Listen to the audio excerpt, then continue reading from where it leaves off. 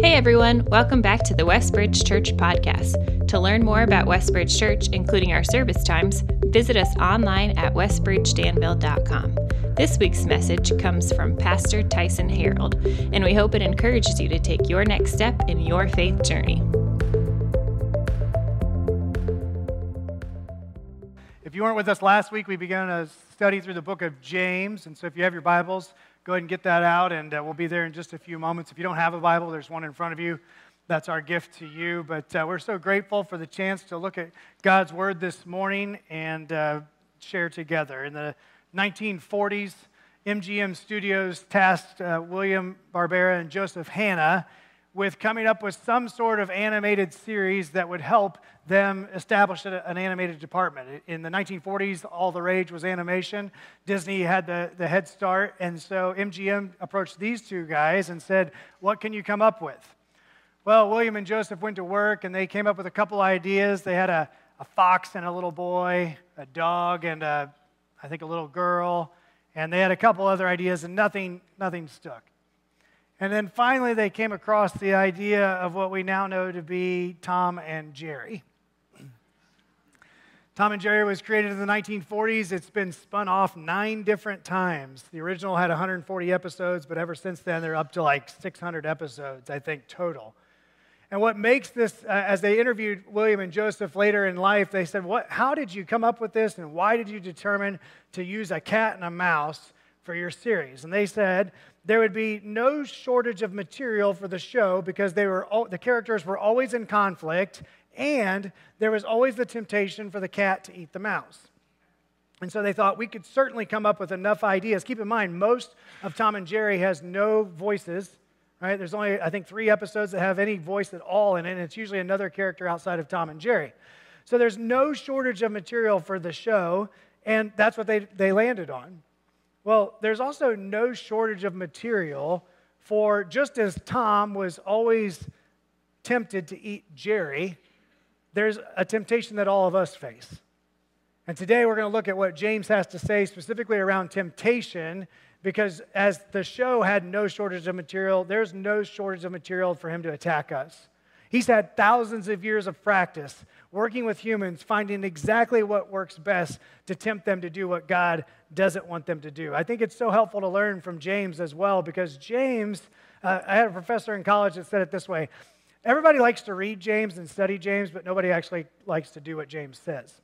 So you may be on like your 8th or 10th time through the book of James here today, and hopefully this sticks with you a little bit longer than just the 30 minutes that we're together this morning. I also love learning from James is because he was a skeptic that turned to a leader.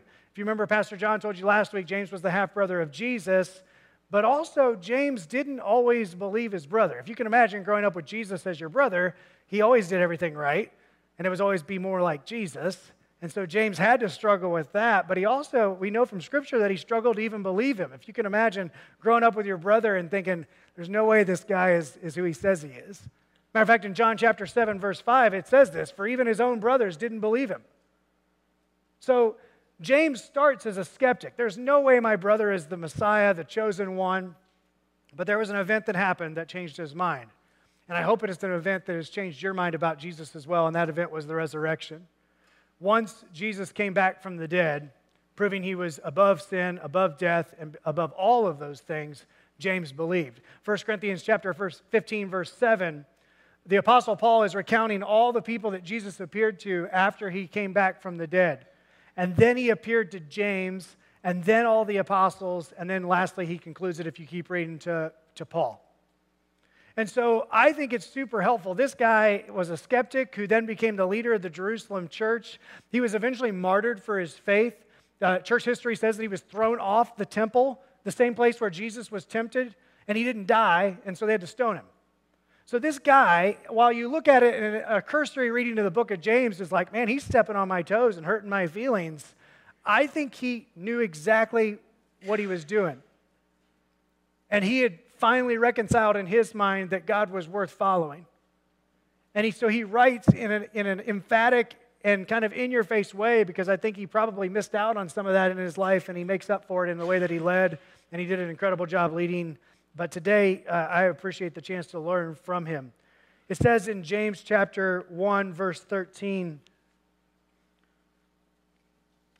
when tempted, no one should say that God is tempting me. For God cannot be tempted by evil, nor does he tempt anyone.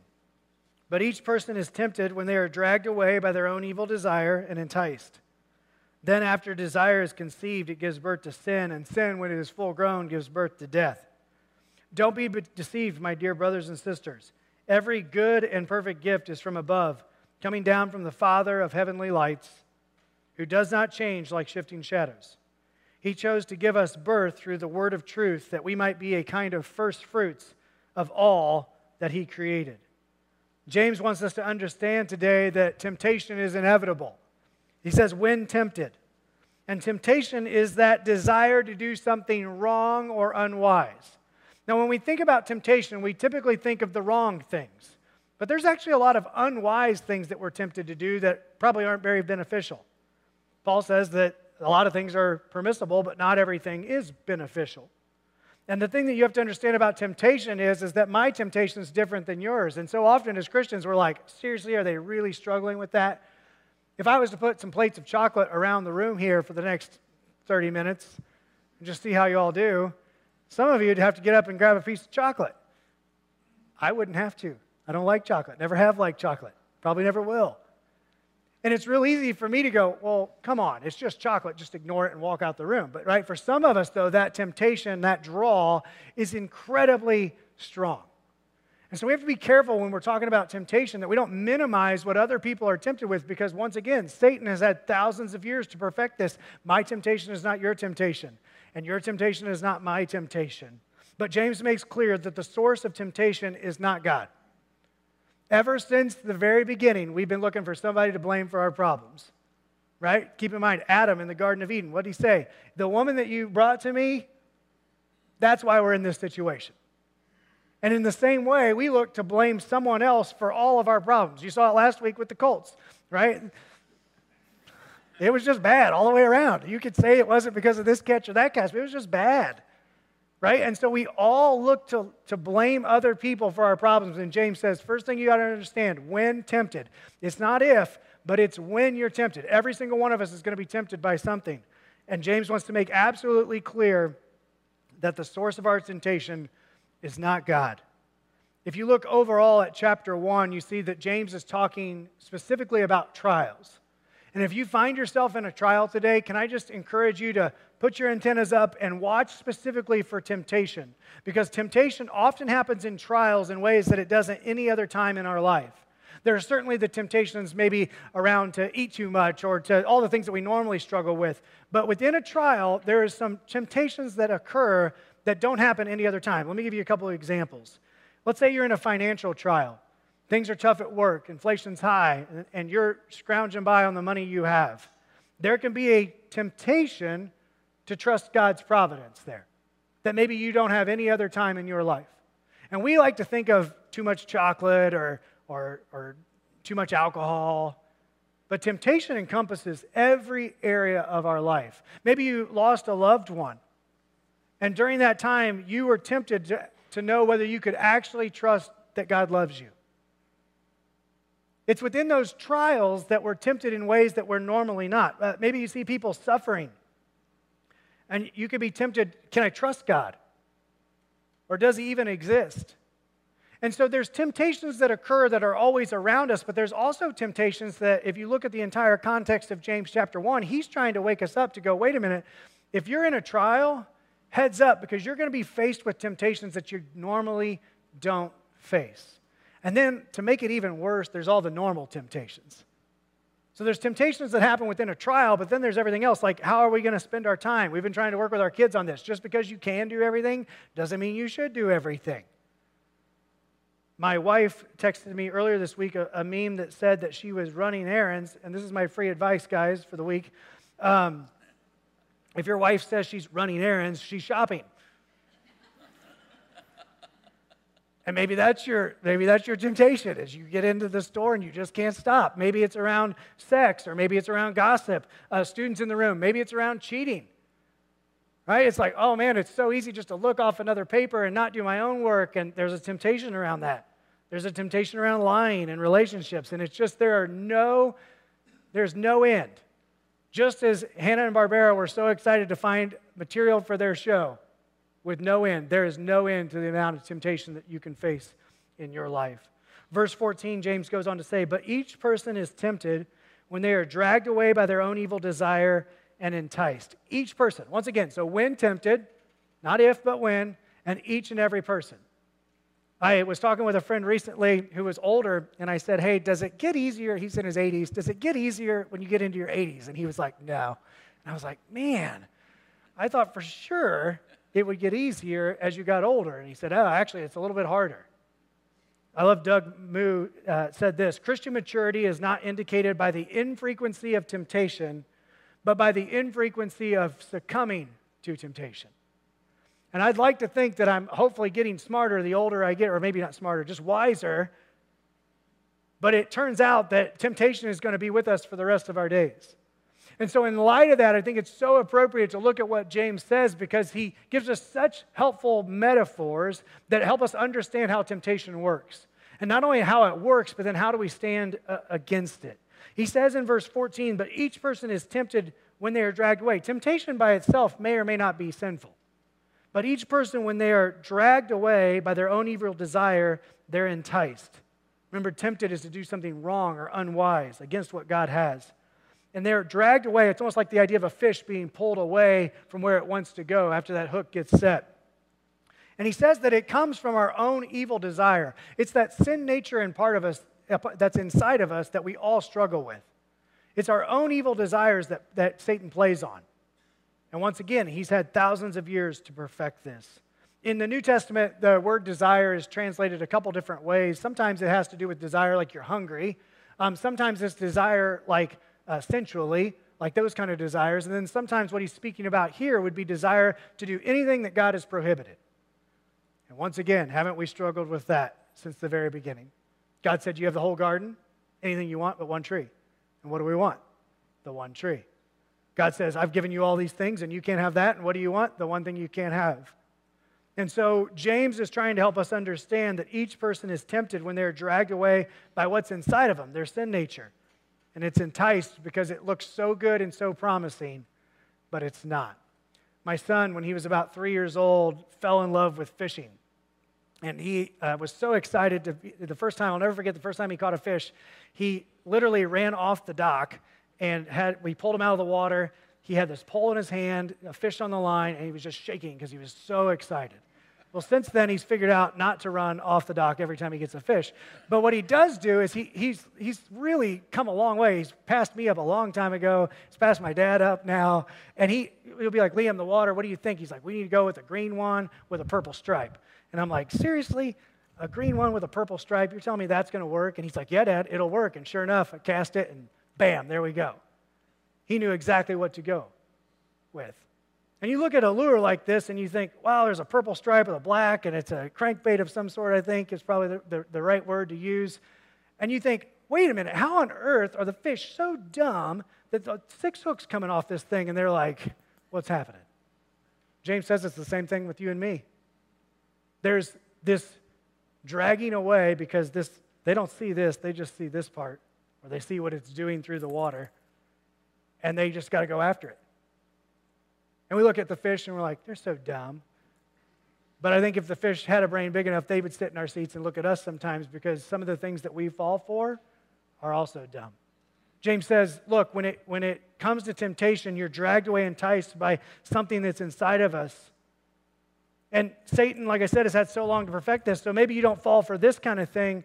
Maybe you fall for this kind of thing where Satan steps it up a notch, right? It's a Monday morning, you're tired, not paying attention. This is what's called an umbrella rig or an Alabama rig. They're outlawed in most tournaments because there's just too much temptation going on here, right? But if you think you can stand up to what Satan has, this is what's coming your way next. It's not just the little one. He's going to throw a whole lot of something to get your attention. But what we fail to see is we see all the flashy stuff, we see all the sexy stuff, we see all the cool stuff, but we miss something really, really important. And I want you to think about temptation from now on like this. When it comes to temptation, I want you to look for the hook. I want you to look for the part that's going to grab a hold of you and take you in and drag you away and pull you away from what God's called you to do. Because there's something that's going to happen. And if you'll start to look for the hook when you're not facing temptation, right? The temptation that we all face right now is when's he done and when's it lunch? I get it. Me too. You're probably not facing the temptations that you've been facing throughout the week. Maybe I don't know. Your temptation is different than mine. So that makes all the more sense that while we're here today, sitting here, you would start to think through the temptations you face, and instead of looking at all the great things, all the good things, think about all the bad things that come when you get hooked in on that. And I think James, he must have understood this in such a way to come up with this sort of language and metaphor around this. Obviously, it was from the Lord, but for him to know this, he had to intimately experience it. And I think he faced his greatest temptation was trusting his brother, whether he could or not. And so James gives such insight. We have to do this now because we're not prepared for it if we just show up. I have a friend who's a recovering alcoholic. He's been sober for 1.5 years. And I asked him this past week, I said, hey, what's going on? Like, how's it going? And he said, for me, idle time is the devil's playground, and I don't want to be on that playground. And I said, so what do you do? And he said, well, I asked him specifically why he was working all the time. And he said, if I don't work all the time, I have free time. And when I have free time, I start to fall into these habits, and then I end up. He was looking for the hook, so to speak. So what is it in your life? What's the temptation you face, and what specifically is the hook that's going to grab a hold of you and tear you down? I think Jesus gives such a great insight in how to handle this. If you remember, when Jesus was tempted in the wilderness, he was tempted with 3 different things, and I think he saw the hook in every single one of them. Think about it. When Satan takes him out and he's hungry, 40 days and 40 nights with no food, and Satan first goes after, what's he go after? Food. And Jesus says, no. We don't live by bread alone, but on the very words that proceed from the mouth of God. Jesus saw the hook, what he was coming for, and he walked away from it. The second one was what? You can have all these kingdoms in the world if you want. There's power or worship. You can have all these kingdoms if you want. And Jesus said, no. That's not what this is about. He saw the temptation, what looked great, and he said, no, that's not it. He saw the hook. The last one was where he took him up to the temple, up to the very steps of the southern temple, where one day his brother would be thrown off. And he said, cast yourself down. Let the angels come and get you. And what did Jesus say? No. Don't put the Lord your God to the test. He saw the hook. And that's what you and I have to do. We have to look at all of the flashiness and all the great things that temptation promises, and instead look at what's going to take and kill us ultimately. Joseph in the Old Testament saw the hook when he was in Potiphar's house. And it says, it was really interesting, and went back and read through that this week.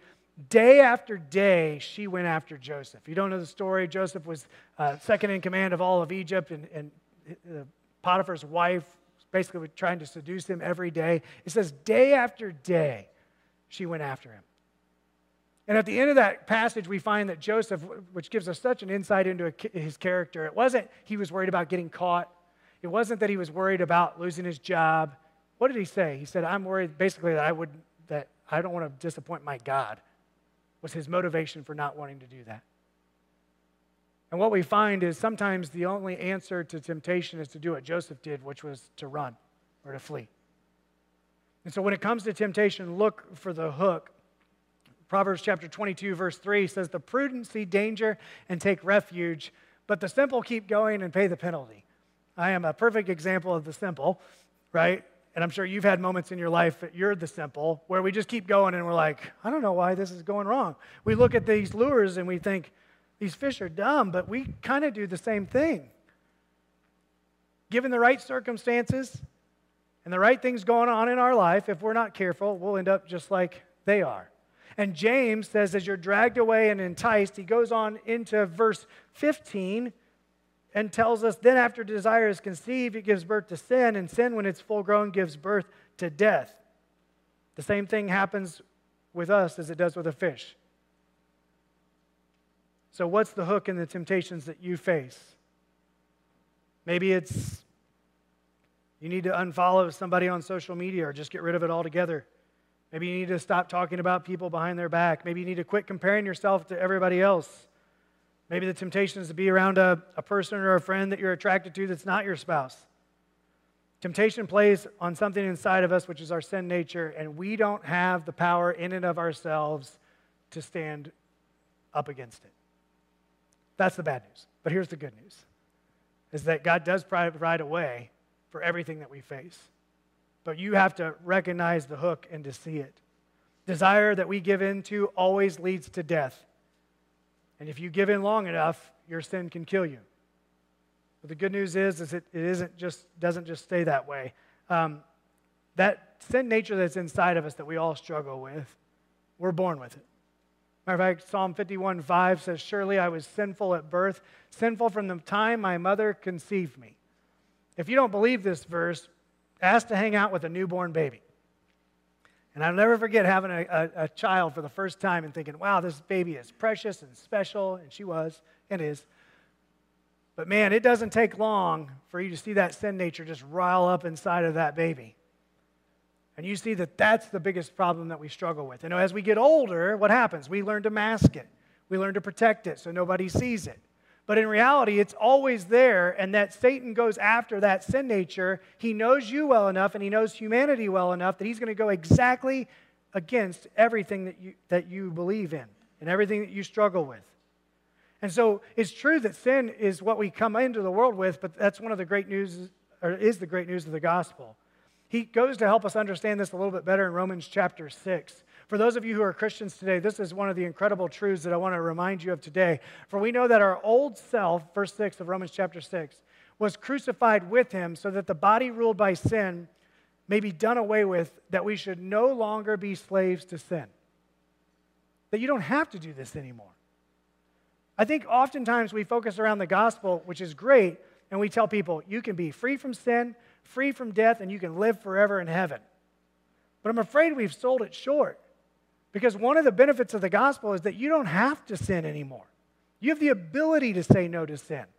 And you have the ability to no longer be a slave to the thing that holds so many people back. And so as Paul's trying to help the Romans understand this, that, look, your old self is what you struggle with. He goes on in Ephesians chapter 4, verse 22, and he says, you were taught with regard to your former way of life to put off your old self, which is being corrupted by deceitful desires. Once again, it's being corrupted by what's inside of you. And when the great news of the gospel is that your sins are paid for, past, present, and future, the unfortunate reality of living in the world we live today is that until Jesus comes back, we'll continue to live in a sinful, fallen world, and we'll struggle against that. And so there's this push-pull relationship that you have every single day. It's what David prayed, that we would have an undivided heart, so to speak. And that's the struggle. He says that we should put off our old self, which is being corrupted by its deceitful desires, to be made new in the attitude of our mind, to start to look for the hook, and to understand that we have to put on the new self, created to be God in true righteousness and holiness. And so when you look at what Satan's doing, he's playing on something inside of us. We're volunteers for temptation every single day. But he doesn't hold all the cards. And he doesn't hold everything, because there's the power to say no to sin because of what Jesus has done. That is the hope of the gospel, not just for eternity, but also for today. The ability to say no so that you no longer have to be a slave to sin. I think sometimes we've bought into this idea because we live in a sinful, fallen world, that therefore that's just what we are, is sinners. And while we do live in a sinful, fallen world, and we are sinners, we don't have to stay sinners. So start to look for the hook. And start to look and understand that your old self is going to be pulling against you every single day. Satan's going to go after that old self. You've got to create your new self, and you've got to renew your mind, as Paul told the Ephesians. If you don't have a relationship with Jesus Christ, can I encourage you to investigate what he said? Because James did, and he came away saying he's absolutely who he said he was. First, you have to admit that there's a problem in your life, and it's called sin in the first place. And that the only way you can be made right with God is through Jesus Christ. What he did on the cross, and his death, burial, and resurrection pays the price so that you no longer have to be held captive by your sin. That your sins are paid for. And so if you've never done that before, Jesus is calling you to admit that you have a problem, to believe that he's the answer to that problem, and then to confess that he's Lord, meaning he gets control of your life. So you have to look for the hook, but you got to trust him to lead you and guide you and be willing to follow when he does such things. And so James is trying to help us understand. He gives us the metaphor of kind of like the fishing, you're being lured away. He gives us the metaphor of what sin does in our life in verse 15 when he says, after desire is conceived, it gives birth to sin, and sin, when it's full grown, gives birth to death. He uses the birth metaphor to help us understand that particular part. And then he kind of just seemingly stops. And in verse 16, he throws this our way. Don't be deceived, my brothers and sisters. Every good and perfect gift is from above, coming down from the Father of heavenly lights, who does not change like shifting shadows. Well, what on earth could he be trying to get us to wrap our heads around here? Because it's all, we're tracking along, we're like, okay, trials, okay, and within trials there comes some temptations, and this is how you handle temptations. And then he says, don't be deceived, my dear brothers and sisters. I think we become deceived when we think, first off, that God's tempting us, because he makes clear that's not happening. And we become deceived when we keep our focus on our temptations versus on him. If Satan's greatest goal is to cause you to not trust God, then whether you fall for temptation or not is not the issue. He wants you to not trust God. And as Americans, we're really bad about this, where we just want to pull ourselves up by our own bootstraps and just try a little harder. Just going to try a little harder this week. I hope you don't leave here with that mentality today. It's not about you trying harder. It's about you trusting more.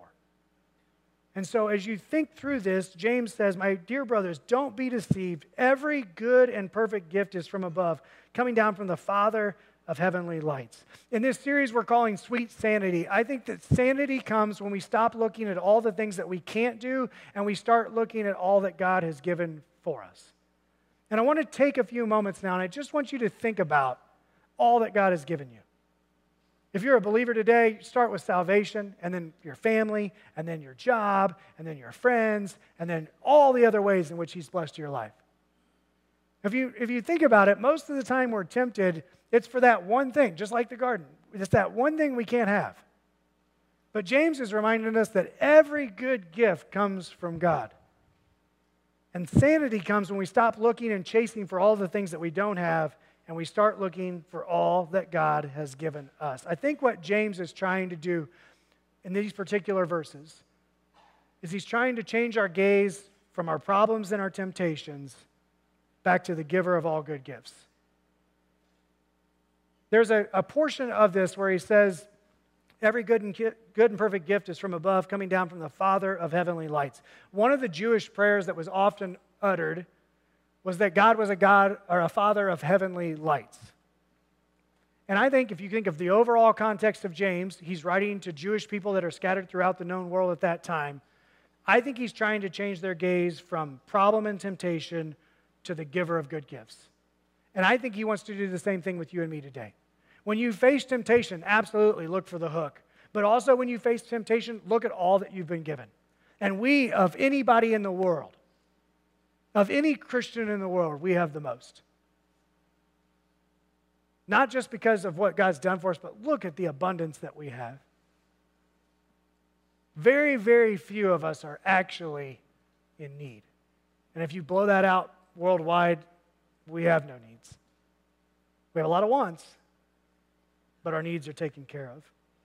And I think that James is trying to change their focus, change their attention, and I think he wants to do the same thing with us. He's reminding them of the providential care that he has. Think about the heavenly lights. The moon changes. There's, full moon, partial moon, harvest. There's all these different moons, right? The constellations don't move, but it moves along with us, and we're moving. There's always, stuff's always changing. Seasons change, but God doesn't. And so in the midst of so many things happening, keep in mind, overall the context is trials. James says, every good and perfect gift comes from above, from the Father who does not change. And then verse 18, he says, he chose to give us birth through the word of truth, that we might be the kind of first fruits of all that he created. At first glance, you read that verse and you're like, I have no idea what he's saying. He chose to give us birth through the word of truth, that we might be a kind of first fruits of all he created. Here's another way to think about it. He gave us new birth, away from our old birth, through the gospel. That we might be proof and evidence of what he's beginning but hasn't come to pass yet. He's given us new birth through the gospel so that we can say no to sin and yes to righteousness. So that our old heart, a heart of stone, is replaced with a heart of flesh.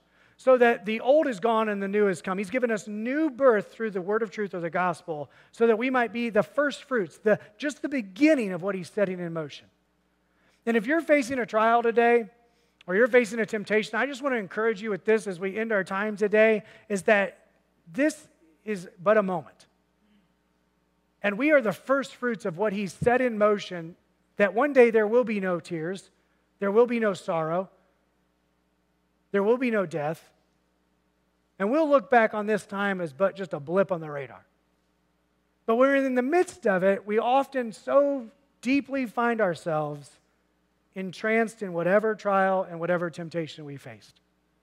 So I think what James is trying to do as he wraps up this portion of chapter 1 is trying to pull us back and say, wait a minute, you guys have no idea what's happening here. God is trying to pull the veil back to help us see just a picture of what is happening. James is reminding us that his greatest gift that God has ever given, his Son, is available to you and me today. And that his plan is for you and I to come to know him and for the people of the world to come to know him, but then forever, for eternity, we'll be with him. And we won't struggle anymore, and all will be made right. So if you find yourself in a trial today, can you just be ultra aware that there's going to come temptations that you've never faced before in that time? If you don't find yourself in a trial and you just find yourself in the midst of temptation, will you look for the hook? Instead of looking at all the flashy promises, look for the hook, because it will take you down if you're not careful.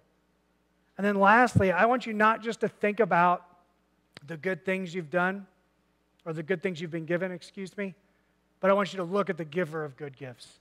If you find yourself this week super frustrated for any reason at all, you're tired, you're angry, you're hungry, you're upset, you're depressed, you're stressed out, you're anxious, one of the greatest exercises I can give you is to start making a list of all the good things God has done for you and has given to you. And it won't take long. You'll be writing, and God will start to do something in your heart. He'll activate that new self, so to speak, where you'll be able to see that temptation for what it is and to recognize the hook. And so I hope that is helpful for you today as you think about what God has given to each one of us. Let's pray.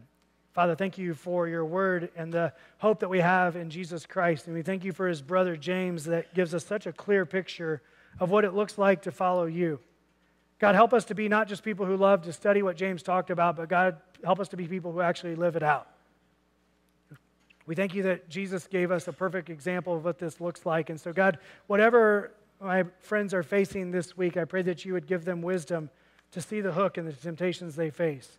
That, God, that you would change our gaze off of our temporary, light, and momentary troubles, and that you would call us to fix our gaze on you, the Father who does not change. So, God, we are so grateful for your love and your care, your patience, your grace and your mercy, your kindness, your forgiveness, your goodness, your provision and providence, your sovereignty, your love and affection. And God, we thank you that that's just scratching the surface of what you've done for us. So, Father, I pray that you would help us today to trust you no matter what we face. In Jesus' name, amen. If you were encouraged by today's talk and believe it would be helpful for others, please be sure to subscribe or share. To experience other messages or find helpful resources, visit us online at westbridgedanville.com.